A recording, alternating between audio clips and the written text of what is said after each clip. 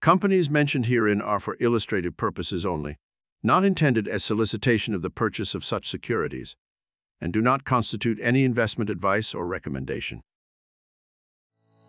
Hello, my name is Ulrich Fugman, and I'm joined by my business partner, Edward Lees, through 22 years. And together, we run BNP Paribas Asset Management's Environmental Strategies Group. We're going to introduce you to a series of executives, all at the top of their field, for companies introducing exciting environmental solutions into the marketplace. You'll learn about their personal motivations, a bit about their companies as well, and we hope you find this informative. So with that in mind, let's meet our guest. And we are hosting Greenlight Biosciences today, so we're going to hear some very interesting things about an agri-tech company. And joining us to talk about this in more detail is Dr. Andrei Zarur, the CEO and co-founder. Thank you very much for having me. It's a pleasure to be here with you guys. So it would be great if you could start off by just telling us a little bit about your technology and the kind of markets that it impacts.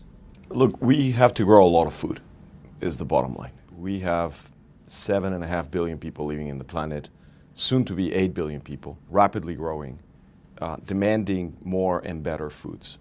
A simple fact is that we lose up to 40% of the foods that we produce to all kinds of things, pathogens, pests, fungi, insects. And we need to protect those food supplies from those pests and so on that would otherwise deplete them.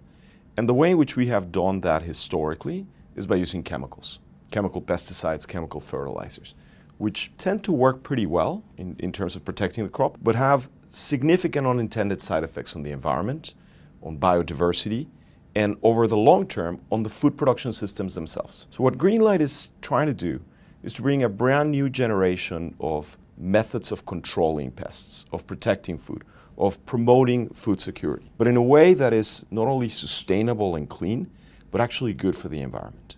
In a way that not only are we stopping pests from eating the food, but actually preserving the biodiversity and the land so that the land can continue to be productive for generations to come. This is not an easy problem, right? To be able to target something that specifically requires exquisite biology. You can't do it with simple chemistries because chemistries are non-specific. If you want to kill a bad insect, an insect that would otherwise destroy your crop with a chemical, what will happen is, yes, you will stop that insect, but you will also kill all the other insects that live on a field, which include things like pollinators, which of course are fundamental for food supply. So coming up with biology that is precise enough to only kill the organism that you're trying to stop, but be completely harmless to everything else, is incredibly difficult. So what we did is we chose a class of molecule called RNA, ribonucleic acid. 2 years ago, the only people who knew about RNA were nerds like me, right? Or people who still remembered high school biology. Most of us never heard of RNA. But the RNA that we use in fields to protect our food, to promote biodiversity, to promote sustainability, is the same molecule that essentially saved our society with mRNA vaccines. Everybody knows about mRNA vaccines. Well, we've been using RNA to protect our fields far longer than anybody has been using it to promote vaccines. And so the idea of RNA is, to put it very simply, is the messenger of life, is what lives inside every living organism on the planet and carries messages inside that living organism. Those messages are what promote biological processes like metabolism, like respiration. And so by using RNA, we can stop some of those fundamental processes on the pests themselves. And because it operates at this molecular level, we can tailor those RNAs to be incredibly precise and just stop the pests that we're interested in stopping and nothing else. So to answer your question, we bring a brand new generation of RNA products to promote food security, to protect our crops, and to at the same time respect the biodiversity, protect pollinators, and promote a healthier way of growing food. And maybe just a follow-on question for that as you talk about the benefits of that specificity is that we've all become more and more, I think, conscious of what we put in our own bodies. We look more to organic food and the like. Maybe you could talk about the human health implication of how you replace commercial pesticides. Well, I mean, it is obvious, and in fact, the reason the company exists at all is because one of my children, we found out, has incredible sensitivities to some of the chemical pesticides that are commonly used. Now, this is not a well-known fact, and it's certainly not one that is widely publicized, but the classes of pesticides that we have, many of them are derived from nerve agents. They actually attack the nervous systems of insects. So it wouldn't be surprising to think that it could also be harmful to humans. Yes, they have unintended consequences on other bugs in the field, on the microbes on the soil. They certainly accumulate in water, but they also have deleterious effects on birds, on fish, and yes, on our children, on the farmers that are actually harvesting the crops. RNA, because it's highly specific and it's a biomolecule, does not have any of those problems. It doesn't accumulate in the environment. It is readily degraded into harmless compounds. And it certainly does not affect humans nearly in the same way that a chemical pesticide would. Because simply we don't have those targets that our RNA molecules are acting upon. Humans don't actually carry those genes, and therefore those RNA molecules should be harmless to anything other than the pests that we're trying to tackle. That's powerful and certainly needed. Maybe with all of that in mind, it would be interesting to hear a little bit about some of the products you have in your pipeline today. Sure. I mean, the way in which we came up with this pipeline, especially for our plant side of the business, for our food security side of the business, is we looked at what are the biggest problems that we are facing as humans. What are the biggest challenges in growing food scalably and sustainably? And, you know, we have plenty of examples. We've all heard about the problem with bees disappearing. They're not disappearing like we don't know what's happening to them. We know what's happening to them. We're taking their habitat away. We're spraying chemicals all over the place. Climate change has a significant impact on bees. And to make matters worse, they are susceptible to parasites. Well, one of our first products is an anti-parasitic RNA for bees to try to prevent bees from becoming infected and undergoing colony collapse, which is one of the major issues that beekeepers all around the world have to grapple with. And by the way, beekeepers are really the oil that keep our agricultural machinery going. Without bees, we can't pollinate the foods that we eat. So we need to fundamentally protect bees. If you think about what's happening between the conflict in Ukraine and droughts that we're seeing across the South Asian continent and the Middle East that are affecting crops like wheat and potatoes, right? We are developing products that will protect those crops. We are developing an insecticide against the Colorado potato beetle, which is the main insect pest of potatoes. An insecticide that, once again, is highly specific to the potato beetle, and it's harmless to all of the other beneficial insects around it. Potatoes are a staple of food in many, many cultures. And again, one of the biggest producers of potatoes in the world is Ukraine. And so food security is inextricably linked to our human activities. And we have to have tools to protect our food supplies that are scalable, that are rapidly deployable, that address those key issues. Another key staple of food, you know, in Asia, the Middle East, the Americas, is wheat. And wheat is under immense pressure from droughts in India, in Pakistan, and Bangladesh, from the conflict in Ukraine, and so on. One of the main pests of wheat is a fungal pathogen. Fungi are an insane culprit of all the food that gets wasted in our planet. One of the main fungal pathogens of wheat is Fusarium graminearum, which is a fungi that affects most cereals. Well, it's a big problem in wheat, and it wouldn't surprise you to think that we have a product in development that is trying to tackle those. So what we did is we took all of the major issues that we have to grapple in terms of food security and systematically starting to figure out how to develop RNA solutions that are highly effective and very specific. And arguably, we'll need these more and more as time goes on. Am I right to say that some of these, particularly maybe on the fungi side, are set to perhaps become worse with global warming? Well, we're seeing that already. So what we're seeing is, number one, fungi account for about 40% of all the food that is wasted every year. Hundreds of millions of metric tons of food get thrown away because they get infected by fungal pathogens. Now, it's kind of hard to get your head around a number like 100 million metric tons. What does that even mean? How many elephants is that, right? Well, the simple way to think about it is if you could save 100 million metric tons of food, that's enough food to feed 1 billion people for a year. So talk about solving global warming, right? If we can systematically go and target all these fungal pathogens, we could have a significant effect on global hunger, right? So the problem with traditional methods of controlling fungi is that fungi become resistant to the traditional chemical fungicides very, very quickly. Fungi reproduce very quickly and therefore are able to overcome those chemical fungicides. Now, global warming is exacerbating that in two ways. Number one, the more humid and hotter, the faster those fungi reproduce, the faster we see resistance. But number two, and most important, is the winters are not as cold as they used to be. So individual colonies of fungi that become resistant used to die over the winter. And so we're getting kind of a reset button every winter, right? So we had some resistance, but they're all going to be dead because it's so cold. So the next year we had a chance of those fungicides working again. Well, not anymore. With warmer winters, many of those individual colonies that became resistant are actually surviving until the next spring.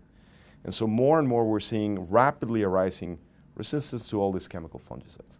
The beauty of RNA is it basically gives us an unlimited number of new targets to go and address pests for which we are running out of tools.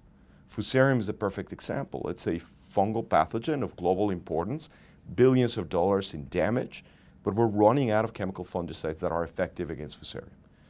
So RNA gives us the opportunity not only to target it in a cleaner and more sustainable way, but also to overcome the resistance that has arisen to those chemical solutions.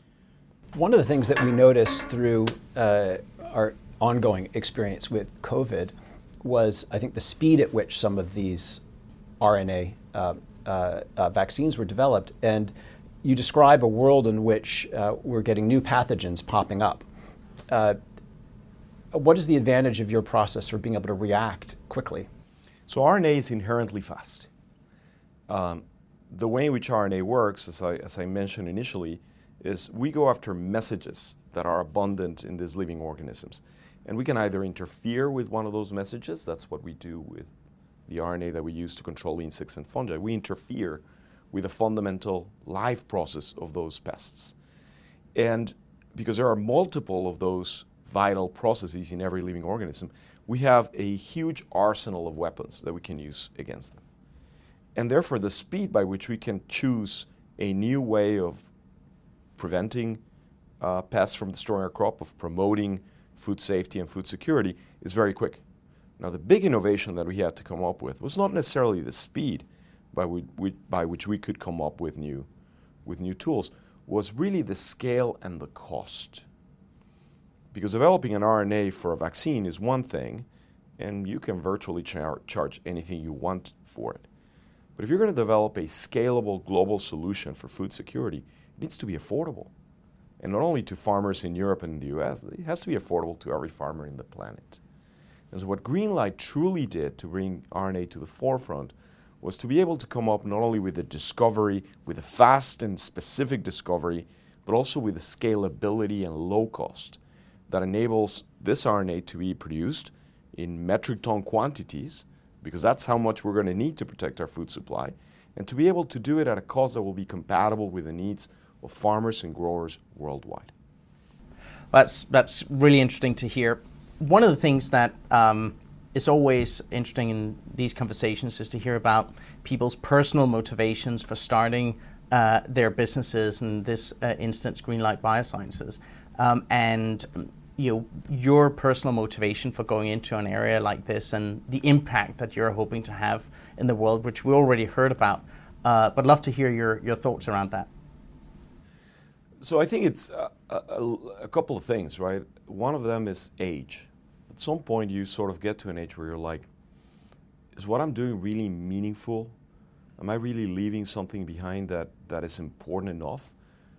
Somebody's going to ask me at the end of my days, whether it's God or your kids or grandkids or whatever, what did you do with everything you got?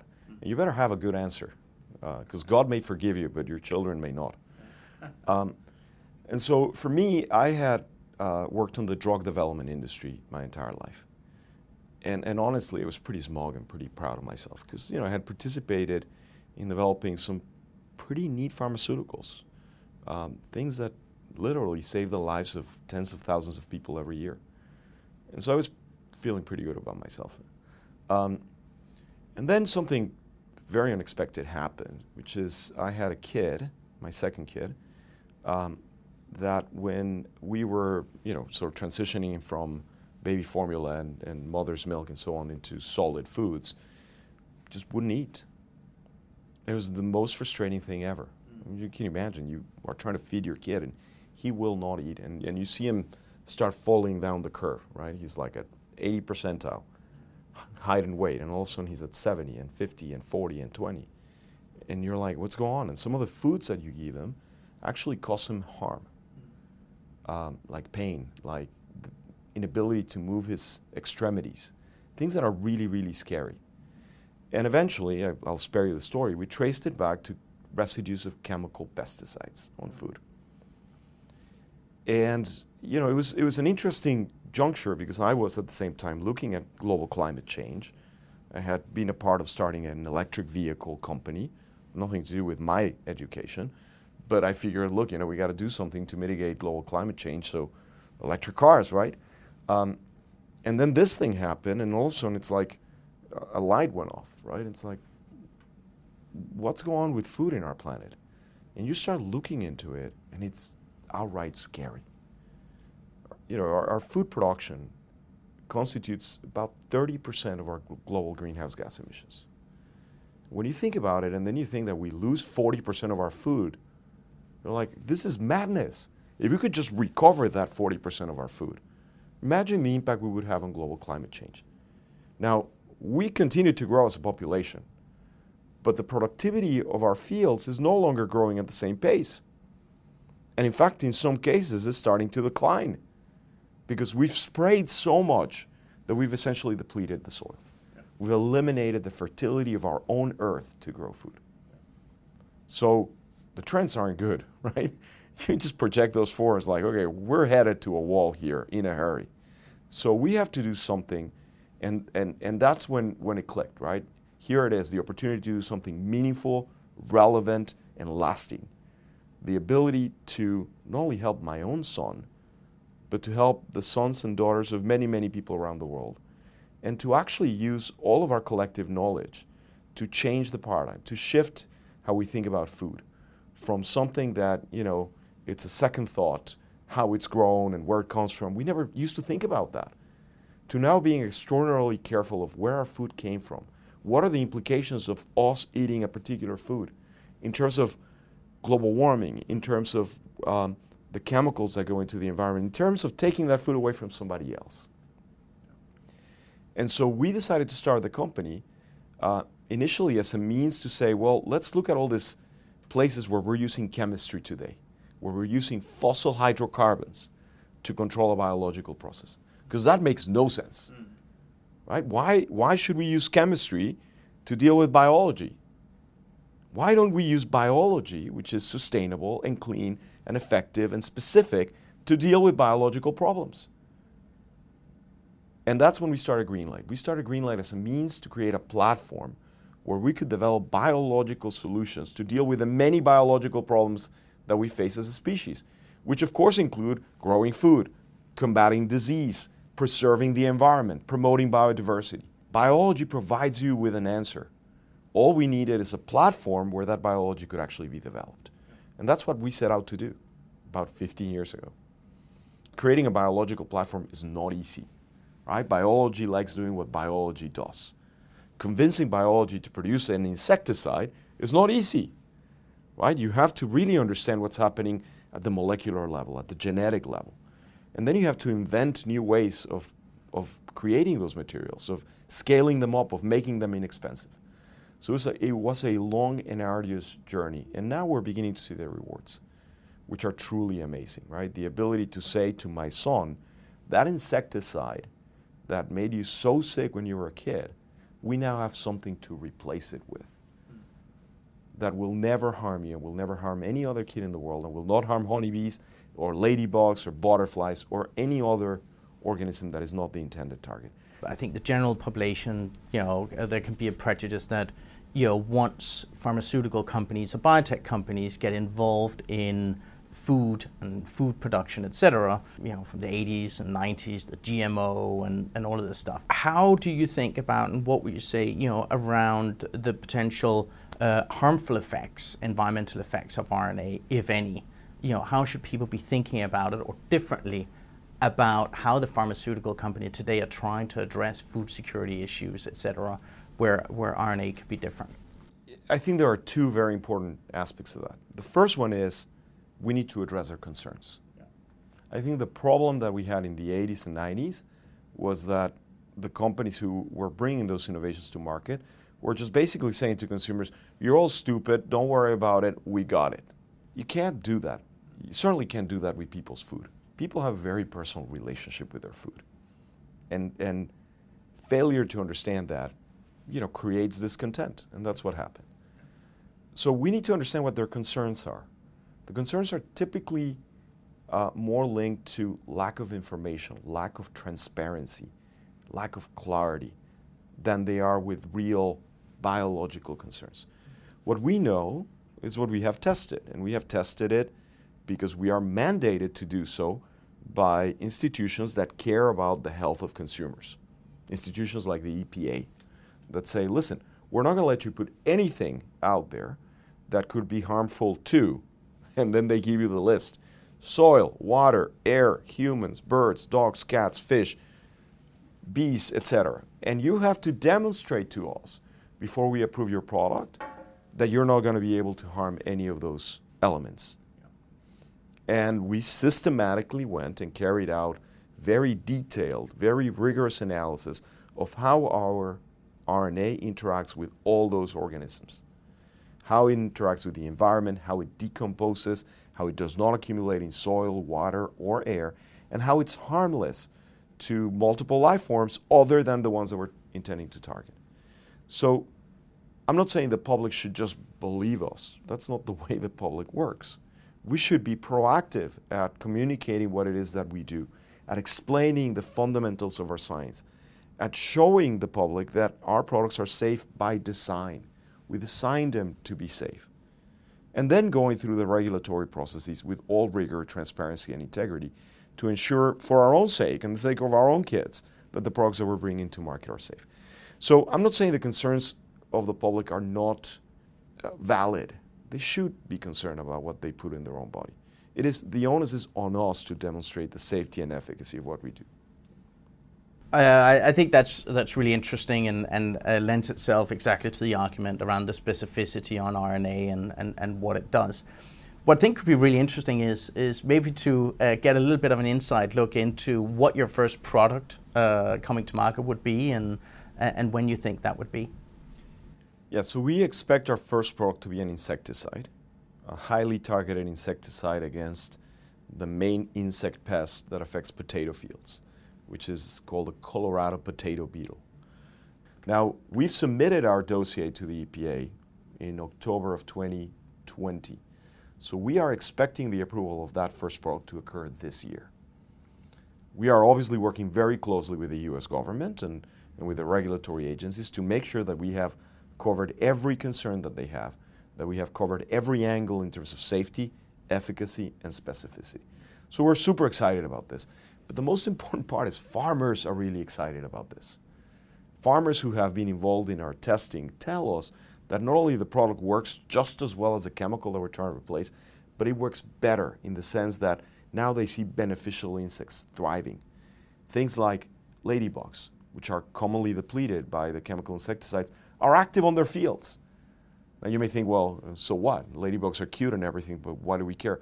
Well, turns out ladybugs are actually predators of things that are vectors of disease for potatoes. Ladybugs, as sweet as they look, they're carnivores. They're voracious carnivores that feed on things called aphids and mites. And those aphids and mites are capable of transmitting fungal and viral diseases to potato plants. So we're very excited about that. We expect the approval to happen this year, and then we expect the product to be in the market next year. You've started to touch on some of these questions around the commercialization of these technologies and scale and usability of the product at temperature. Maybe we could expand on this a little bit more and talk about just some of the other key considerations when bringing this to market. Perhaps maybe also talking a bit about which geographies you're focusing on, which regulators you're engaging with. None of these solutions are going to be truly effective unless we make them global. Food needs to be available globally. People need to be able to care for their food no matter where they are. It is kind of sad to think that the insecticides fungicides and products available to people, for example, in Africa, are the same things that we were using in the US 50 years ago, which of course don't work nearly as well and are not nearly as safe as some of the products that are available in other geographies. And we have to move away from this fallacy that we can fend for ourselves and everything will be okay. COVID taught us that. Nobody's safe until everybody's safe. In order to mitigate global warming, to promote global biodiversity, to have a sustainable global food production system, these products eventually will need to be available everywhere. And so our engagement with farmers, with regulators, with governments needs to be international. We just opened a research station in Spain that allows us to test our products worldwide. All around the year, every season, we are looking into opening a research station in Africa, run by people in Africa, by African scientists, that will be looking to bring specific solutions to crops and pests that they care about. And so to think that we're going to be able to carry out research to cover their needs in the US is nonsensical. We need to not only create the solutions, but further, we need to create a platform that is shareable, open source, that allows anyone, anywhere in the world to develop those products. So where are we focused?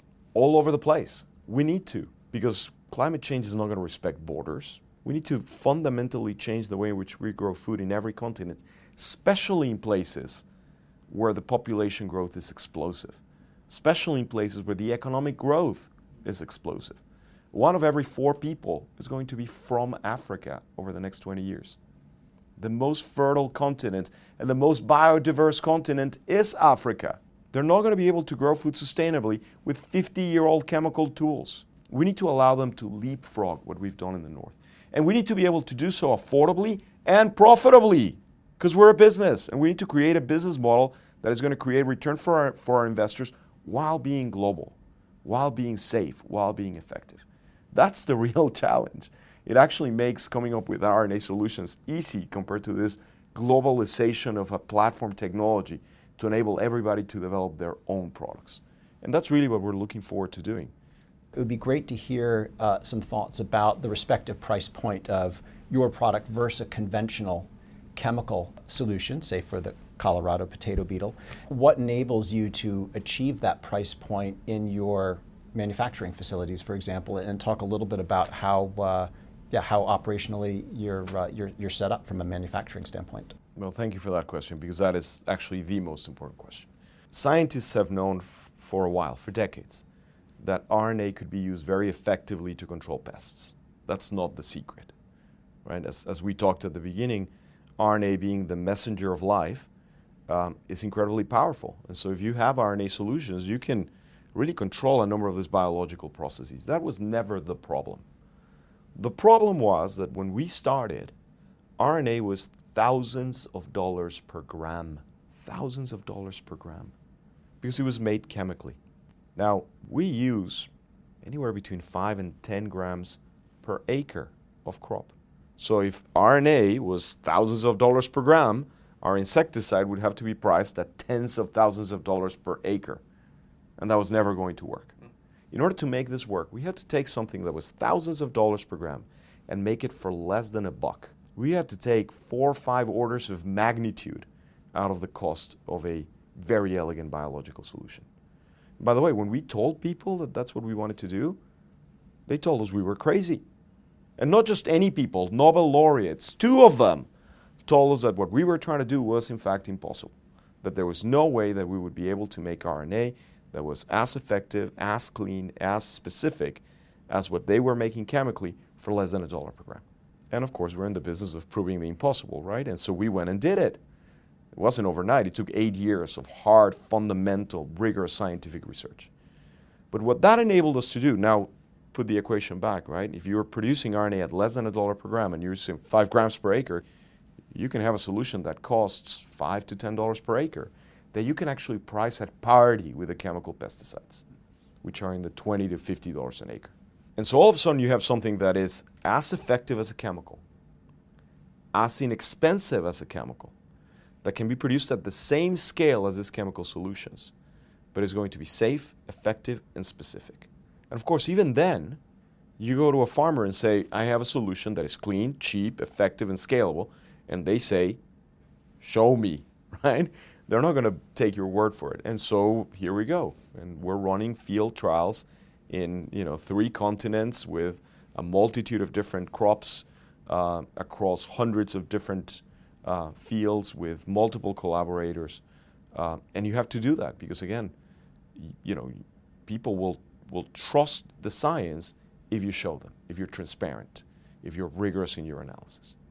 Could you talk maybe a little bit about the role that automation plays in your facilities? And I believe I'm right in saying that you have the world's largest RNA manufacturing facility? We think our facility in Rochester, New York is the largest manufacturing facility for RNA in the planet. Today it's running at a rate of about 500 kilograms of RNA per year. And I think by the end of the year we'll have it wired to run at about a metric ton of RNA per year. And we call that our pilot facility. It will support the launch of our potato beetle product, and it will also be able to support the launch of our pollinator protector product. But then we're going to have to build even a bigger facility, probably somewhere between 50 and 100 metric tons of RNA to support all the launches of the products that are in our pipeline. And so yes, we have not only the largest, but also the least expensive RNA manufacturing facility in the planet. In terms of automation, what enabled us to have a product, a first product, was this scientific breakthrough of low cost and large scale. That gave rise to one product. But as I said before, what we really needed was a platform, an open source stage where people could develop solutions for any pathogen, for any pest. That required significant investment in not only automation, but machine learning and data management. So the way in which we discover new solutions, whether they are for food protection or animal health or human health, is we start with data. We start looking at fundamental biological processes and understanding how we can modify those processes to obtain the effect that we want. And so we start by looking at the genome of organisms, of insects, fungal pathogens, viruses, bacteria, anything that we're trying to stop. And the machine learning algorithms that we have built basically give us a list of targets. The computer tells us, if you want to stop a Colorado potato beetle or a Fusarium fungi, here are 100 ways to do so. That should be feasible based on the biology of the organism. But that's all the computer does, right? It just tells you what's possible. And then the onus is on you to actually make those RNA triggers and test them. So in order to do that, we had to create automated synthesis tools that would be able to make hundreds of RNA sequences at a time, and automated screening tools that will be able to test those RNA tools against their intended target. We have put that together now, and that has given us the ability to go from identification of a pathogen in a field, anywhere in the world, to creation of enough compound to test in a greenhouse or a field in 90 days. It's a true breakthrough because we don't know when new pathogens are going to arrive and where we're going to see resistance to a pest of all. And we're going to have to come up with solutions very, very quickly and test those solutions in large scale. And so being able to go from ID to field testing in 90 days is unheard of. Just for reference, if we were a chemical company developing chemical solutions, that process would take maybe 4 to 5 years and cost in the order of tens of millions of dollars for each product. We can do this with hundreds of targets in a very short period of time. So it'd be really interesting to hear your perspectives on, what does the future look like for Greenlight Biosciences, but also specifically around RNA solutions. If we look 5, 10, 15, 20 years out in the future, what would be your guess? RNA has truly risen up as a new class of biological solution, as a new class of product. My projection is that we will see products that are based on RNA, that are RNA-based products, just about every major category of human activity. We already have several products approved for vaccines in human health. My guess is we will continue to see new vaccines developed to protect against infectious diseases, but also RNA-based vaccines to protect against things like cancer. We will also see RNA-based therapeutics. There's already a couple of those approved that are small interfering RNAs. My guess is over the next 10 years, we'll see a number of messenger RNA therapeutics that address chronic disorders as well as genetic disorders. In my opinion, RNA will be as important a category in human health as protein therapeutics or gene therapies. It will be one of the major categories of human health products over the next decade. I believe that our technology will enable also RNA to be broadly used in animal health, which of course has the implication of veterinary health, protecting cattle, protecting household pests and so on, but also protecting our food supply and protecting ourselves while protecting the food supply. And let me explain. It is very likely that we will continue to see pandemics arise at an accelerated rate. Most of those pandemics, we are unsure where COVID came from, but most likely it came from an animal. And that close proximity between humans and livestock is continuing to increase at an even accelerated rate. That means more chickens and more pigs and more cows. It also means that population continues to grow. Those animals and those people are going to be more closely together. And the likelihood that we will see another pandemic come from avian flu or from swine flu or some other disease that we haven't even dreamed of is very, very high. So vaccinating those animals against things like influenza will become really important. Today, simply not possible. We would have to come up with vaccines that are a penny to vaccinate the 30 billion chickens that are grown and consumed every year in the world.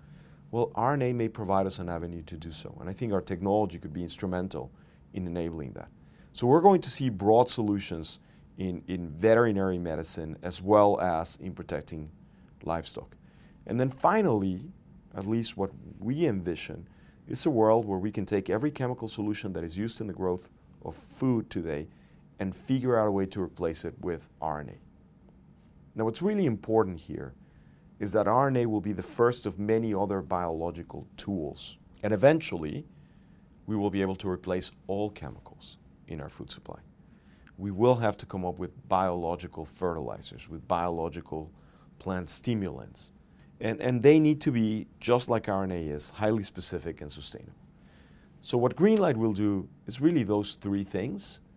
We will create a platform, just like we've created a platform for agricultural crop protection. We will create a platform that enables us to rapidly develop solutions for human health and for animal health. The human health one is well on its way. We have a COVID vaccine booster candidate that we're hoping to start a clinical trial very soon in Africa. COVID is not over. And when you look at Africa, that still has a vaccination rate lower than 10% because of lack of availability of effective vaccines and vaccine hesitancy.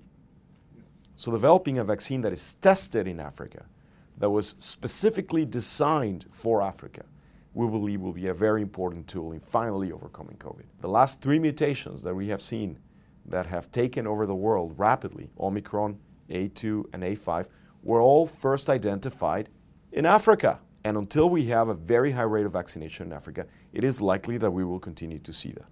So we need to enable the same type of speed, throughput, and scale that we have already achieved in food protection for human health and eventually for veterinary health. So over the next 5 years, what you will see is you will see many of our products in agriculture go through the cycle, from discovery to greenhouse testing to field testing to commercial introduction. And we will be working throughout that time to communicate with the public, to inform farmers, to seek out partners so that we can bring the solutions globally. Eventually, I think what's the future holds for Greenlight is to truly have an open platform, a platform where anybody can develop an RNA product and can really trust that there will be a manufacturing platform and a partner to help them develop it and bring it to the market. So what would you, in terms of RNA and potential adverse impacts on the environmental side, are there any at all, and how do you think about that? Well, what we know is that RNA is incredibly specific. So it only targets the pests that we're trying to kill. So it will have no impact that we have seen and we have tested broadly on any of the other insects or fungi or microbes in the soil. Now, evidently, we're killing something. It's like you're protecting a potato field, you have to kill the Colorado potato beetle. The thing is, when you're growing crops like we're doing industrially, you're already interfering with nature, and you're creating basically a perfect bed for some of these pests to thrive. That is not natural. That's not their natural habitat. That is not how they behave in nature. So you're not actually disrupting any cycle by going after some of these fungal pathogens or insects, because they wouldn't be there naturally anyway. You're attracting them because you're creating a crop that is very attractive to them. Right? If you take, for example, powdery mildew, which is one of our products that affects primarily things like grapes that are used in winemaking. Well, why are they affecting our grape supply? Well, because we're creating these vineyards with extraordinarily high populations of grapes that we're keeping devoid of any chemical because we want that wine to be organic and clean and whatnot. So we're going to see an abundance of this fungi that comes into that field. Now, for many other instances, we have beneficial fungi that grow on the ground, that process carbon, that process nitrogen. We need to preserve those because those are there naturally. So it's a little bit unfair to say, well, but if you truly wanted to, grow something, you got to grow it exactly like nature intended. Yeah, that would have worked about 1,000 years ago when we were 500 million people on the planet. Yeah. When you have 7.5 billion people on the planet, you need to grow food industrially. And if you do that, you're going to attract pests to those fields, and you're going to have to protect those fields. Now, the beauty of RNA, of course, is we don't mess with the genetic makeup of any of the organisms. RNA is not GMO. RNA is a transitory, non-permanent solution. It goes, it kills the bug or the fungi that it needs to kill, and then it disappears. It does not get integrated into the genome of the plant or the organism. It is a transient solution that does its job and then is completely gone. What role do you feel the overall asset management industry, capital markets, can play in having impact, particularly with a company like yours? It's obviously critical for our business to continue to have access to financing. If we were developing a single product, we would develop that product, sell it, make it profitable, and then reap the profits of that to build the next product. And ideally, we would do that. Except the solutions that we're trying to bring to market are urgent, are needed now. So we don't really have the time to build this organically by bootstrapping. We need financing. The type of financing that is suitable for a company like ours can't really be something that is tracking to the NASDAQ or the Russell or whatever, simply because those are so focused on performance over the next quarter that they're counterproductive to the types of things that we really need to do as humans. When you think about affecting a fundamental change in the way in which we grow food and provide food security globally, it's not going to happen in a quarter. We wish it would happen in a quarter, but the reality is it not only necessitates brand new science to be invented, it also requires a fundamental change in behavior globally. This is something that we are trying to affect over years, if not decades. And so we need investors that are deeply aligned with the long-term value creation that these new breakthrough solutions really can bring to the market. Getting the support from somebody like BNP Paribas, and specifically the Environmental Fund, is not only helpful today in that we need capital to operate, but it is in the way in which other investors view the vote of confidence, the rigorous analysis. And so what we are trying to do as a company is to really bring on board investors that represent the will of the people who invest in them, which is what we fundamentally want is a transparent world where we can all enjoy on the bounty of our planet in a way that is sustainable. I have kids.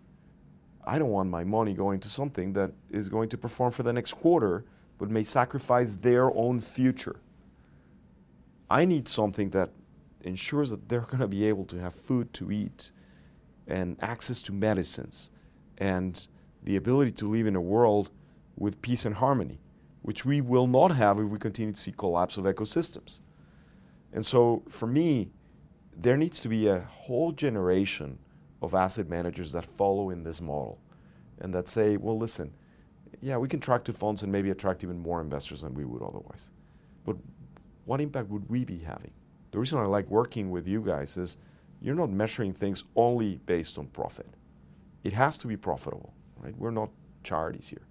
It has to be profitable, but it has to be impactful. It has to be able to be measured, just like when we started the interview, in terms of tens of thousands of lives saved.